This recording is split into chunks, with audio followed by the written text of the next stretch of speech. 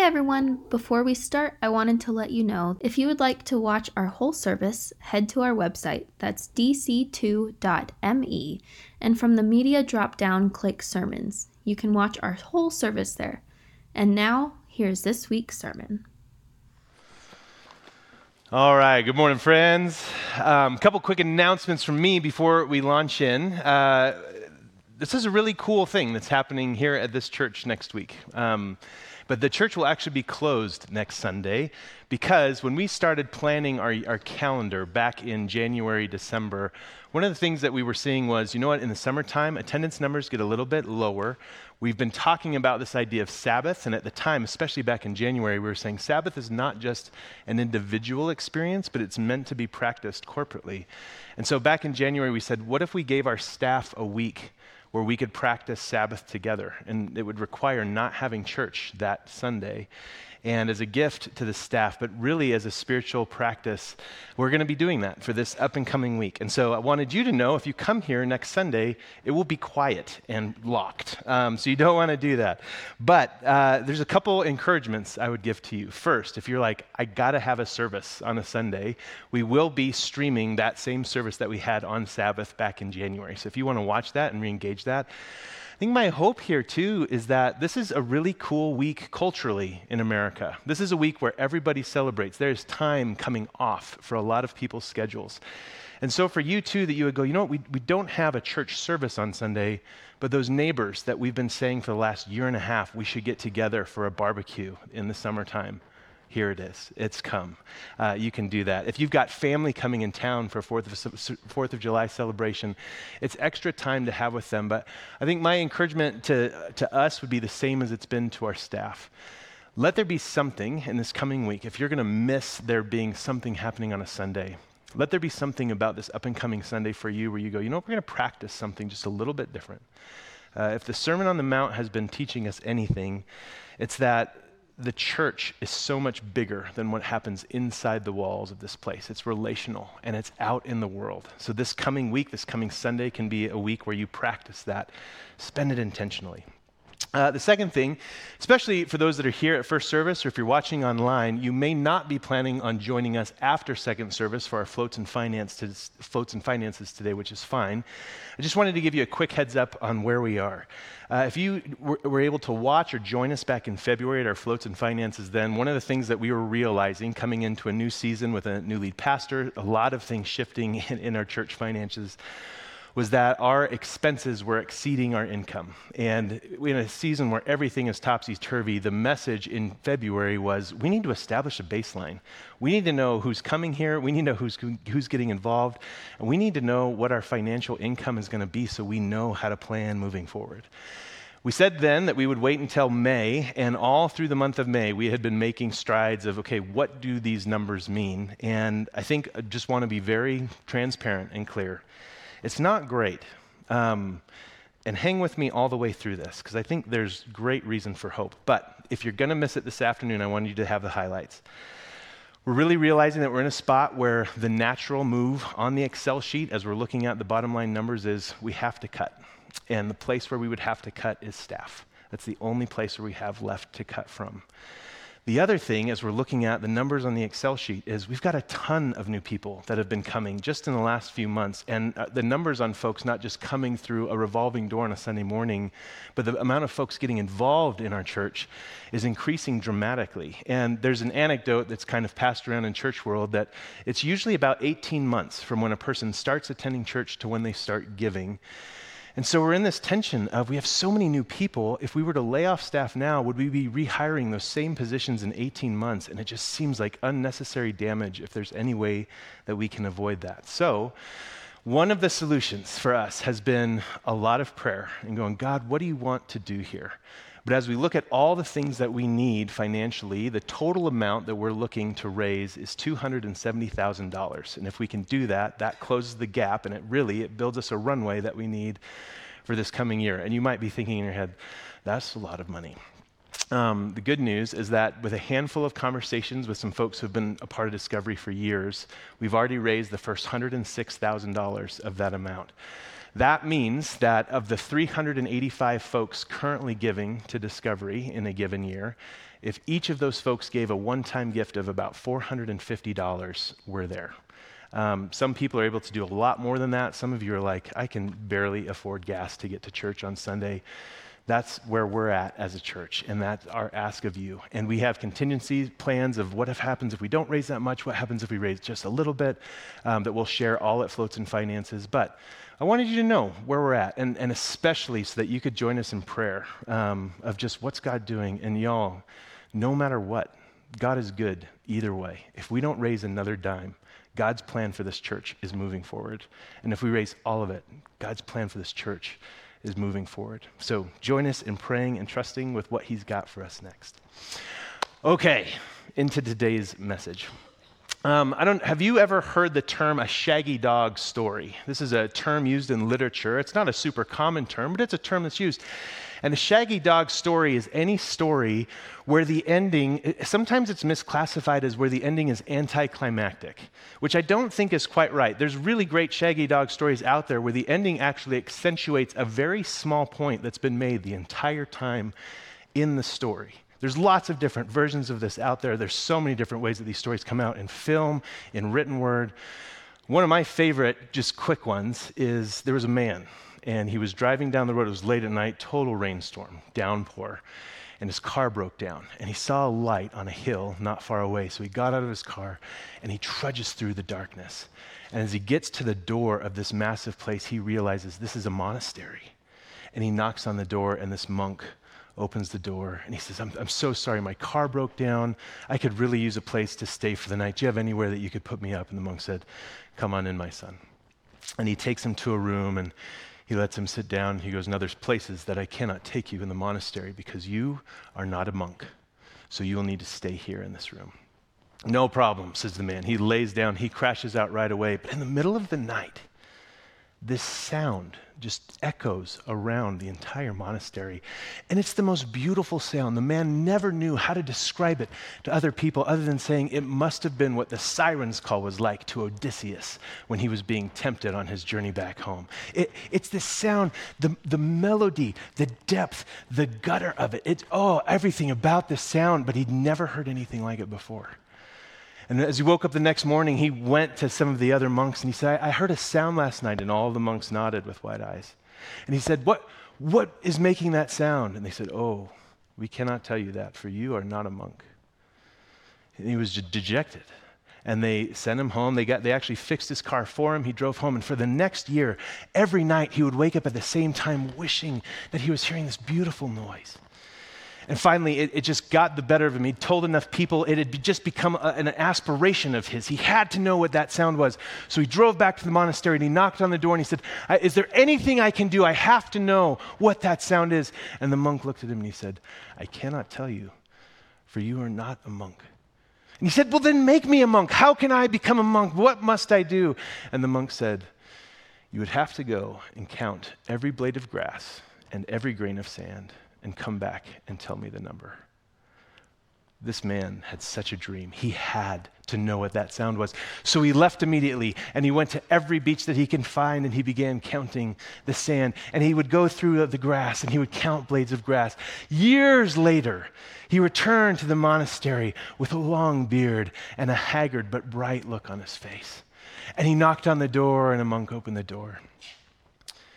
And he said, no man can know how many grains of sand or how many blades of grass.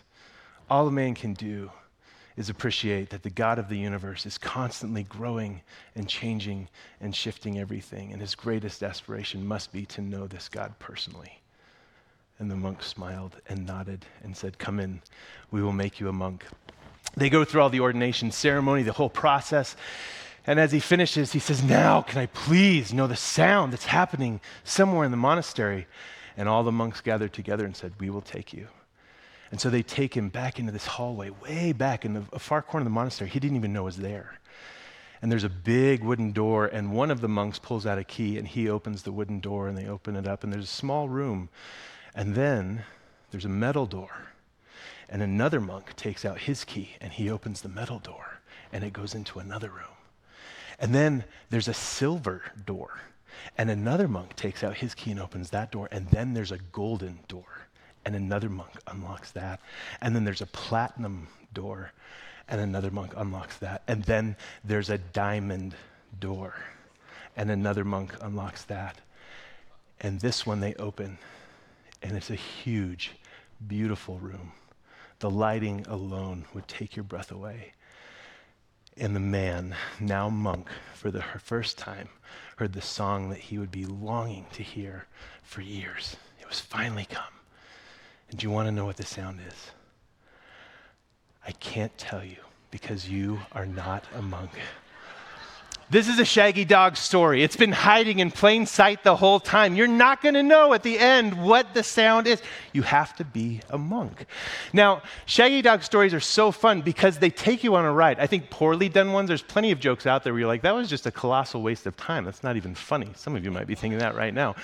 Some of them, like the movie Raiders of the Lost Ark, Indiana Jones, if you remember seeing this, the whole point is that we're trying to keep the Nazis from getting the Ark of the Covenant.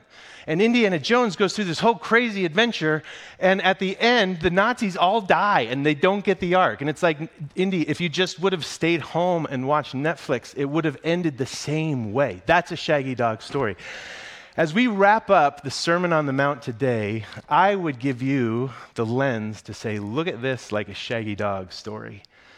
There's been something that's been going on this entire time for Matthew as a writer where he's going, hey, there's a punchline coming at the end of this thing, and I don't want you to miss it. This is the point of the whole thing. And it's this is Jesus giving a sermon, right? In some ways, my job's really easy because I can just read what he said and look out and make sure y'all heard it, and then we could just keep going. It's a really incredible sermon. Matthew, as a writer, is going, the stuff is good. It's the best sermon you're ever going to hear. I, as a writer, am trying to get you to see one additional thing that you might not pick up from the words of Jesus, but you have to see it in the whole sermon to understand what I'm trying to tell you as a writer. And that's what we're going to get into today. We're going to wrap up chapter 7. I'm going to take us kind of on a real quick. I don't know if you've ever been with a tour guide who is moving way too fast, but where you're just walking through and they're pointing at stuff as they're walking. But we're going to have that kind of an experience as we finish up Jesus' words so that we can get to the shaggy dog that's hanging out at the very end. So if we start in Matthew chapter 7, if you brought your Bibles today, you can turn there now. And we're going to start in verse 1. We're going to pop around just to a couple different highlights from this chapter. But the first one, again, this is like, I have the easiest job today. We could literally just read this, and I look at you and we nod. It's that straightforward and good. So, chapter 7, verses 1 through 5, it says this, and this is Jesus talking. Do not judge, so that you may not be judged. For with the judgment you make, you will be judged, and the measure you give will be the measure you get. Why do you see the speck in your neighbor's eye, but do not notice the log in your own eye? Or how can you say to your neighbor, let me take the speck out of your eye, while the log is in your own eye? You hypocrite. First take the log out of your own eye, and then you will see clearly to take the speck out of your neighbor's eye. We're a culture that loves judgment. We judge all the time. What's he talking about here? I think he's warning against all kinds of judgment. But he's not saying that we shouldn't have high standards or that there shouldn't be standards of behavior that we keep for ourselves or for other people in the world. But he is saying that there is a temptation that we all experience, that as we feel that judgment welling up, that we want to look down on other people. It's this temptation to actually play God in a way. And the funny part with how this falls is that as we get to verses 15 through 20, Jesus is going to be calling out terms, talking about the Gentiles, people who are not Jewish, using terms like dogs and pigs. And he's not using them derogatorily, but he is using them as labels of judgment. This is who they are and what they're like. And so Jesus clearly is not above helping people understand there's categories for things. There's ways that we can understand the world. I'm not asking you to whitewash how you see everything around you, but there is a warning. Now, I think there's two misconceptions that come with this warning. The first is that you could read this and be like, oh, it's like karma, that people will treat you how you treat other people, or something like that, where the judgment that you show is the judgment that you'll get back. That's not what Jesus is talking about here. And I think there's a second misconception that can come with this, and it's the misconception of hearing Jesus say, don't judge, period. as if to say, don't just tolerate sin, tolerate injustice. That's not what Jesus is saying. He's saying this is about God's judgment. It's not about turning a blind eye. It's about understanding something that will happen at the end of all things, that there is a God out there and that there is a heaven waiting. Do you keep that in mind? And what will that judgment be like? It reminds us that there is a hypocrisy in all hypercriticism. If you're going to play the critic, you have to pretend that you're not similar, if not identical, in your own faults. Jesus, we should know, also doesn't rule out the possibility that some people will eventually be able to help others take the specks of dust out of their eye. He suggests that. That will be an end solution. But it's only after they've learned to take this log out of their own that they learn these steps to remove it. And if you're thinking to yourself, what are those steps? I love how one author put it. He said, it has much more to do with the understanding of gratitude for what you've been given. You are being forgiven by God. You can offer that same forgiveness, not just ignorance, to others who are also needing it. How do you remove the log from your eye? Forgiveness. And you understand yours first, and then you can move on. Pretty incredible and straightforward. Jake mentioned last week this idea of the lullaby effect, that you hear something like this and you go, yeah, I got it. To read this with fresh eyes and to think about, how do I actually practice this week? Goodness gracious, impossible. I would offer to you that to go through even a half of a day without feeling the sense of judgment or hypercriticism where you're looking down or you're so overly annoyed, this is so hard. What Jesus is suggesting here as the way to life, I hope makes you shake your head and also sit up straight and go, okay, I'm in. This is a challenge. How on earth am I going to get this done? It should challenge you. Okay. He moves on from here, and in the next section we're going to pick up actually in verse 7, and this one's a hoot. He says this, chapter 7, verse 7 through verse 12. Ask, and it will be given to you. Search, and you will find.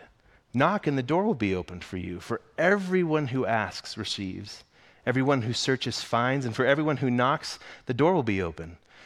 Is there anyone among you who, if your child asks for bread, will give a stone? Or if the child asks for a fish, will give a snake? If you then, who are evil, know how to give good gifts to your children, how much more will your Father in heaven give good things to those who ask? This is awesome. He's saying that if you want a Ferrari or a good grade or $270,000 for a church, all you got to do is ask for it. I think that's a misconception.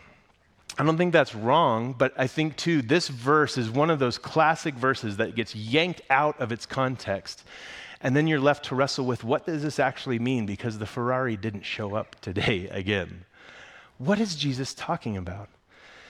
And I think you heard a couple weeks ago this idea of this Sermon on the Mount. What Jesus is asking us to do is so hard. We just heard about it in judgment. This is darn near impossible. And then Jesus says, look, if you're struggling, if you're hearing this sermon and you're thinking, how on earth am I going to accomplish any of this? I'm not supposed to lust at all. Goodness, that seems impossible. I'm supposed to forego anger and retaliation. Give me a break. I'm supposed to love my enemies and forgive people who have injured me. That sounds hard, but I'll try. You're supposed to control your criticism of other people. How are we supposed to fill all these demands to achieve this higher righteousness that Jesus is calling us to in this kingdom of heaven that he's talking about? These verses remind us that this is impossible. But with God, all things are possible. That is, only by persistently asking and seeking and knocking at heaven's door through prayer will you be able to find the grace to obey these impossible demands. Solely through tenacious dependence on God's graciousness can we deal graciously with those who provoke this negative reaction in us. If you're struggling with the impossibility on this, Jesus is saying, look, there's one source that you can go to for help. Just ask. just seek. Just go knock on the door, because this is really hard what I'm asking you to do. And if you think you're going to figure it out on your own, good luck. But God will show up when you ask him to help you follow this lifestyle. That's a cool promise. Now, I don't think this means you should never pray for other things. I think if there's anything we can see in the telos of how Jesus talks about prayer, his own relationship with his Father, I think it still invites, what do you need? What do you want? Pray for those things. But in the context of what's going on here, Jesus is saying, I want you to ask and seek and knock so that you can have a life given to you by God to help you live into this. And then from here, we get into this kind of ultimate high point in the Sermon on the Mount. Jesus started out in chapter 5 saying, this is the law and the prophets. I'm here to sum up all of the Old Testament for you. And now we're going to get that statement one more time. In chapter 7, verse 12, he says this, and it's one verse. If there's anything, if you're like, what's my spiritual practice for this week? I'd like to do something different. Memorize Matthew chapter 7, verse 12. This is one of those verses that I would say, if you're a parent, teach this to your kids. Let this be something that is a part of how you experience correction in your house. But it goes like this. In everything, do to others as you would have them do to you. For this is the law and the prophets. I love this because Jesus is almost offering a cheat sheet. This is like if you forgot to study or read a book and it's the end and it's finals week and you don't really know what anything is about. Jesus is saying, if you've missed the entire Sermon on the Mount, let me give you the Cliff Notes. In everything, treat other people the way you want to be treated. That's the whole point. You can go back and read any one of those things. That's what I've been getting at this entire time. But again, it's so important for Jesus that he's not just going, here's this idea that I've had. He's rooting it in the Old Testament. He's saying, if you want to know the entire Bible is about, if you want to know what God's entire life and design for you is about, let me just sum it up. Here's the cheat sheet, the Cliff Notes. It's right here. If you want to memorize all of the Bible, you can literally memorize this one verse. And you've got it. And I would posit to you yet again, to live this out seems impossible. The only way you will make progress on this is if you ask, and if you seek, and if you knock. Okay, and from here, we're going to start to finish up what Jesus is getting at in this sermon. And we're going to get into these images. He's going to finish kind of with this flourish of metaphor. He's going to talk about two kinds of gates that you can go through. He's going to talk about two kinds of trees, one tree that produces good fruit and a tree that produces bad fruit, that there's two kinds of disciples that can follow him, one who knows him and one who doesn't. And then there's these two kinds of houses. So we don't have time to look at all of these, but I think particularly the houses, I'm hoping for those of you, whether you're new to this story and this sermon or whether you've heard this since you were a kid, I want to add a piece of context today that I hope just blows this story open again for you. So we're going to jump now to Matthew chapter 7, verse 24. And Jesus says this, everyone who hears these words of mine and acts on them will be like a wise man who built his house on a rock. The rain fell, the floods came, the wind blew, and it beat on that house, but it did not fall because it had been founded on rock. And everyone who hears these words of mine and does not act on them will be like a foolish man who built his house on sand. The rain fell, and the floods came, and the winds blew and beat against that house, and it fell, and great was its fall. All of these stories, the gates and the trees, all have this same theme. You get a choice today of what you're going to do. What do you think about? And I think here Jesus is saying with each one of these stories, are you thinking about heaven? He's been saying this the entire sermon. What reality do you live in? You live in this reality of heaven. Because if you do, you have the end in mind and it will change how you live today. Now, this image that he's talking about of building a house on a rock or on sand, he's not talking about beachside villas here. We have to remember where he is. Jesus is in the Middle East. He's in Israel. It's called the Sermon on the Mount because he's giving a sermon on a mount. It's a mountain that he's sitting on the side of.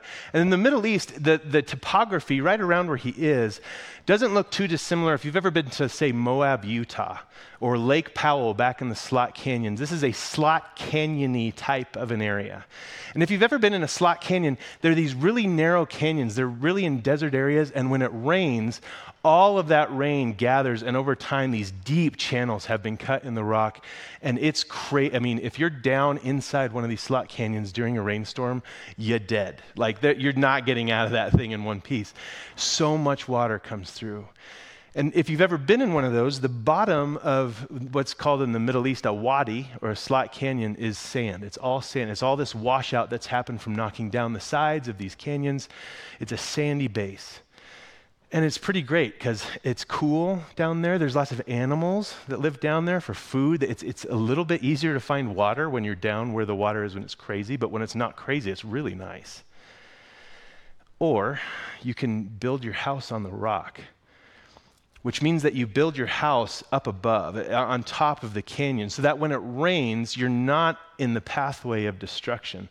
This is the image that Jesus is bringing to mind for people. You can build your house on the sand for sure, and it will be awesome. Resources will be better for the short term. But man, at the first sign of rain, or I think Jesus would say of judgment or of things being done, you have not built with the end in mind, and you are done in a second. Build your house on the rock. It may seem more exposed. It may seem harder to get your building material up there. It may take more work. But you can look at it right now and go, that's the better place long term. That place is destined to stand. If I build down here in the sand, it's destined to be destroyed utterly. So as Jesus is finishing up the Sermon on the Mount, he's bookended this idea of the law and the prophets. This sums up the whole thing. And Jesus is now finishing with his end point. This is Jesus' point that he wants to make. Everything that I've just said, you have a choice today. Where will you build your house? On my word and the things that I say? Will you trust me?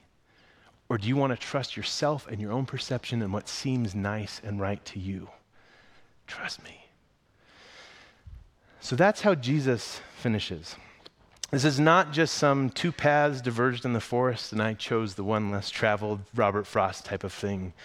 He's not saying live your life uniquely. This isn't some motivational self-help speech. This is a speech where he is saying there's a reality of heaven. You may live in it today. The kingdom of heaven is near. And if you remember, before this sermon started, that had been Jesus' sermon.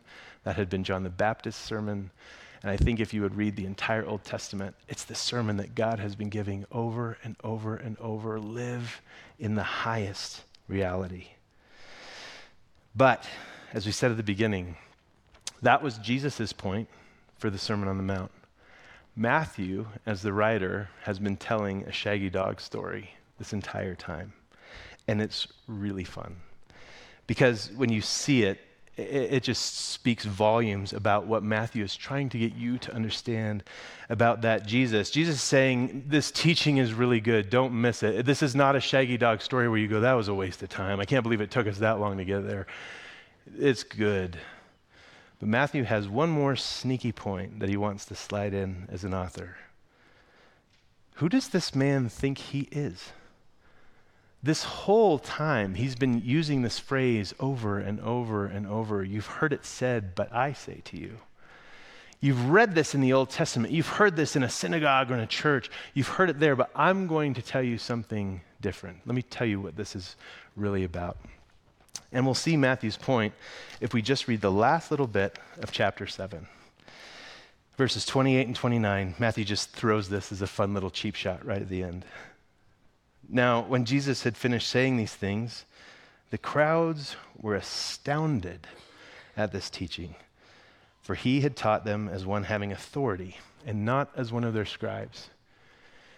Now, if you're reading this without a lot more context, those are really easy verses to just skip over and go, well, of course, it's Jesus. He's sitting on a mountain. It's a nice day. Of course they're astounded. This is really good stuff. That's not what Matthew's trying to get you to understand.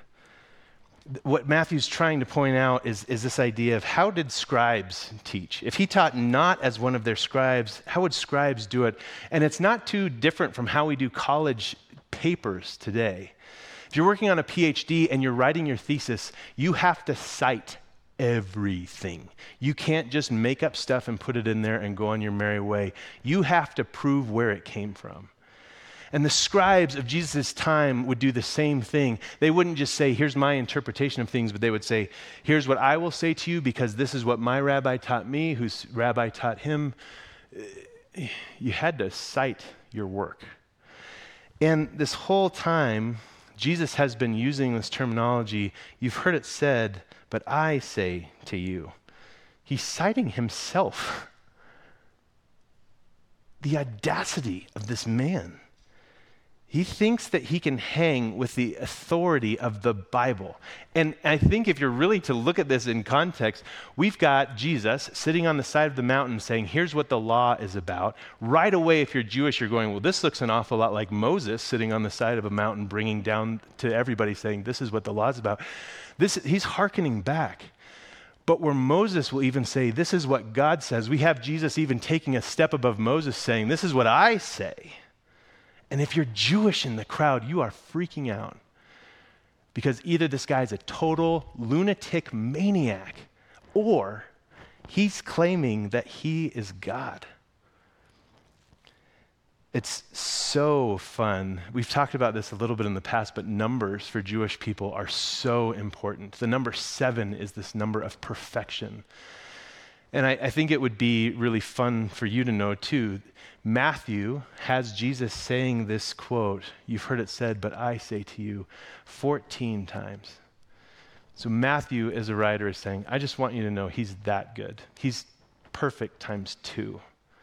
That's how good this teacher is. And of course, by the time we get to the end of this story, people are astounded. The Greek word there really is getting back to this idea of they're troubled. They're challenged. They're blown away because he doesn't teach like a scribe. He's not citing who taught what to him. He's citing himself saying, I am the source of life. Don't miss that point. It's hiding in plain sight. It's just like the story of the monks where you get to the end and it's been there the entire time. I can't tell you because you're not a monk. I must tell you because I am God. That is Jesus' point. And Matthew does not want you to miss it. And it offers a beautiful choice, ironically, just coming out of Jesus' final choice. Who do you think this man is?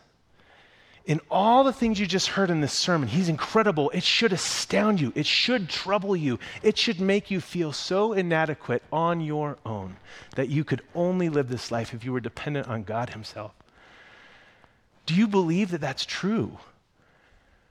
Or Matthew's just putting in stark contrast, or is this guy just loony? Cuckoo for cocoa nuts. I mean, worse than anybody else you've ever met before. If you're drawn to know this Jesus, not just as a teacher, but as the king of your life, I would encourage you, come chat with somebody after the service. We'll have some folks here up front. But it is a stark choice that Jesus is giving. Where will you build your life? On the sand or on the rock? A few weeks ago, as I was preparing for some of this series, I came upon a poem and blew past it pretty quickly, and then it just haunted me. This whole last month, it's just stuck in my craw. I couldn't get away from it. And today seemed like the most appropriate time to get to share it with you. And just a quick couple heads up on this. The title of the poem is Debaptize Me. I'm not advocating that anybody here should get debaptized, okay? So just to make sure that's clear from the upfront. But I think for me, this poem puts in really beautiful contrast what Jesus has been getting at this entire time in the Sermon on the Mount. It's not just about hearing the words and saying, cool, I'm in. Jesus is driving at something so much more for you and for me.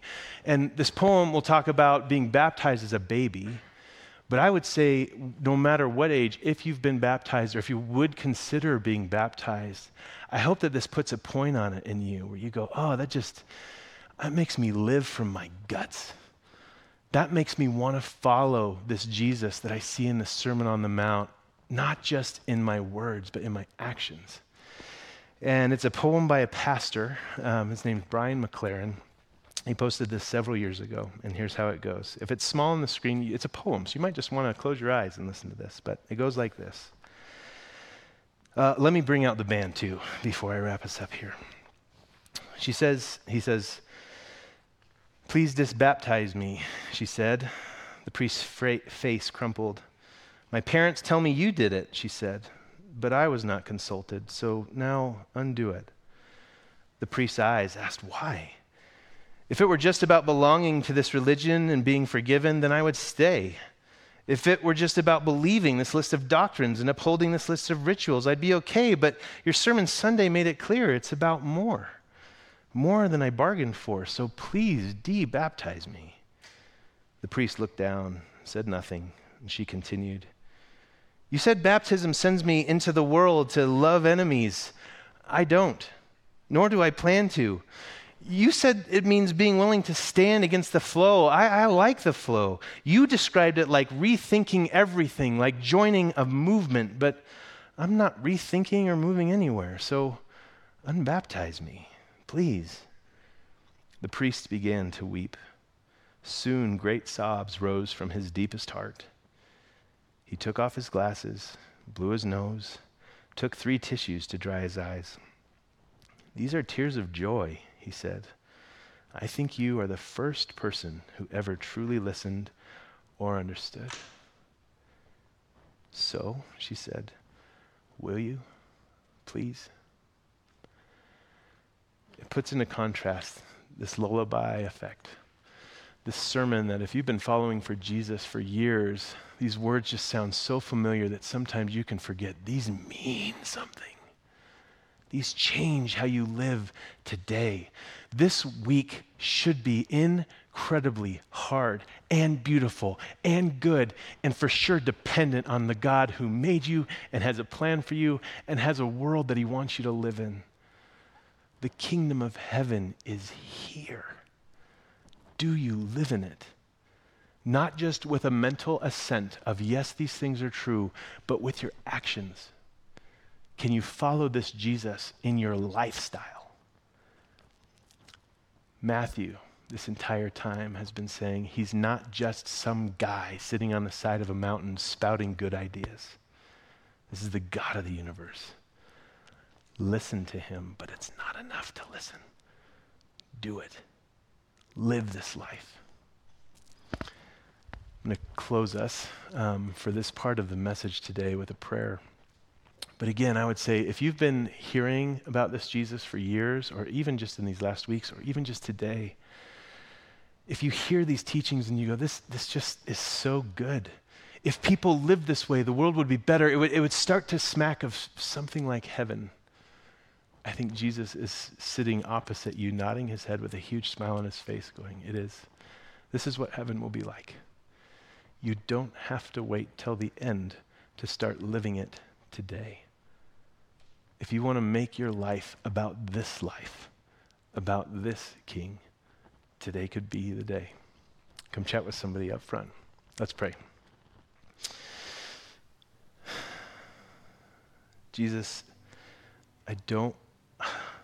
in my own stuff, I just don't want to hear it and smile and say, "That's good. People should do that," and then never change. And I also see the things that you've talked about in this sermon, and they're impossible. Jesus, help me today to believe that this is possible through you. I pray for us as a church that we continue to become a people who, when we read stuff like this, we don't just smile and nod, but that we roll up our sleeves and we get in it. Keep us dependent on you in all things. You are good all the time. Thanks for the gift of being together where we can look at each other and encourage each other to keep going. It's in your name we pray. Amen.